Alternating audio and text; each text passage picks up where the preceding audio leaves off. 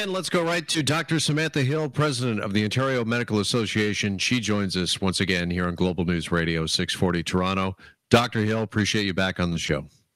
Thanks so much for having me back. All right, first of all, just give me your take. How concerned were you seeing what was going on at Trinity Bellwoods Park over the weekend? Very concerned. It was really distressing for everyone who spent the last 10 to 12 weeks at this point trying to fight COVID and other things on the front lines of healthcare. It was very distressing to see, and I don't think that was a fear or concern only amongst healthcare workers. I think a lot of people were very upset about it. Are you particularly concerned about the numbers and where they're going after this weekend, what we're going to see in a couple of weeks? I am. I really, really am. I know that what we're seeing now with our increase in numbers isn't actually reflective of having reopened, but now we have this reopening coming, and we will have seen an increase in numbers. That's to be expected. But with the kind of behavior that we saw at Trinity Bellwoods over the weekend, you know, you have to wonder, we saw that. What else aren't we seeing? It just speaks to me as to a lack of clear messaging getting through. And the last time we spoke, I think we talked about that fifth pillar, about the public needing to understand and needing to buy into the messaging and believe it, because otherwise we wind up back here. And obviously we are not doing a good enough job. Government is not doing a good enough job. Public health, whoever, it doesn't matter who. I'm not looking to lay blame, but we're not doing a good enough job getting through to the individuals who were sitting at Trinity Bellwoods Park that day. Yeah, there's been a lot of talk over the last day or two since we saw what went down at the park on the weekend about mixed messages. And do you think that people are legitimately confused about what is acceptable right now and what's not?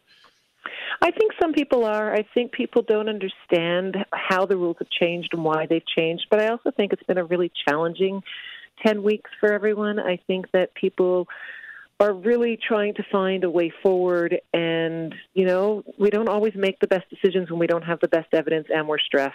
So I've said it before, but I'll say it again. I think we have to approach these issues with empathy. I'm not looking to punish anyone who is at Trinity Bellwoods Park. I'm not looking to yell at anyone. If you know someone who's there, don't call them and yell at them. That's not helpful. But what we do need to do moving forward is really make sure that people are clear that the first and foremost rule is still to social bubble. Stay away from other people. If you are going out in public, keep your 6 feet distance. And then if you think you can't keep your 6 feet distance, make sure you're wearing a mask. Make sure you're wearing it properly. Don't touch the mask. Leave it on your face, covering your nose and mouth.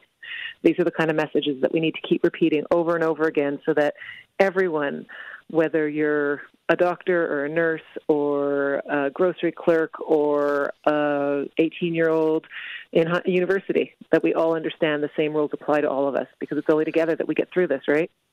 Yeah, doctor, as you well know, we're over 400 cases again today. That's 5 days of 400 plus cases. And I'm just wondering, at what level could we see people gather like we saw at the park this weekend? Or is the answer simply, we're never going back there, at least until there's a vaccine? Ooh, that's a good question.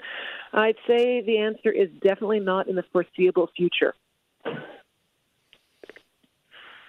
All right, and we will work it out from there, because, yeah, I think the Premier said just moments ago it looked like a rock concert to him, just without the band. And, of course, there's been a lot of talk as to whether or not we could get back to see concerts and that sort of thing.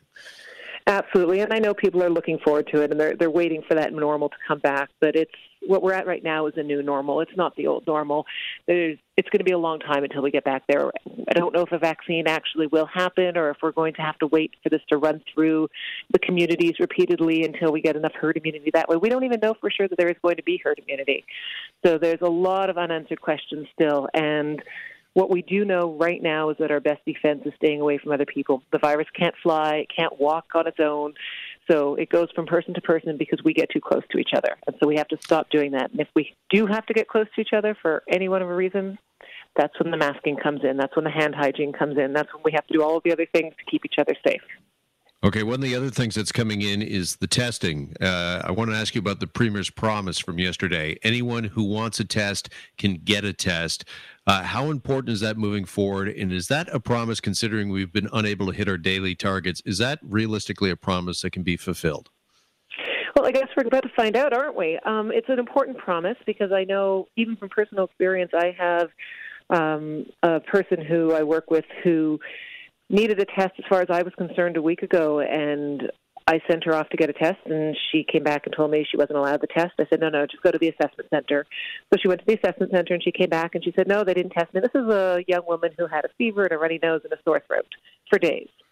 And I was like, this is crazy. You should be able to get a test. We're all clear on this.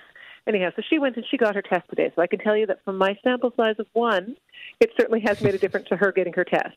Call me back in a few days. I'll let you know whether or not she was positive or negative. But for right now, at least we know that she got her test. And the testing is important because the testing is what's going to allow us to know what the prevalence is in society, how many people have it and are walking around without symptoms. And also it's going to help us moving forward to figure out exactly how long it is, as you asked, until we can get back to those bigger gatherings again. All right, Dr. Hill, I'm out of time, and I thank you for yours as always. Thanks so much. Thank you. Have a great day. Stay safe. You as well. There's Dr. Samantha Hill, president of the Ontario Medical Association.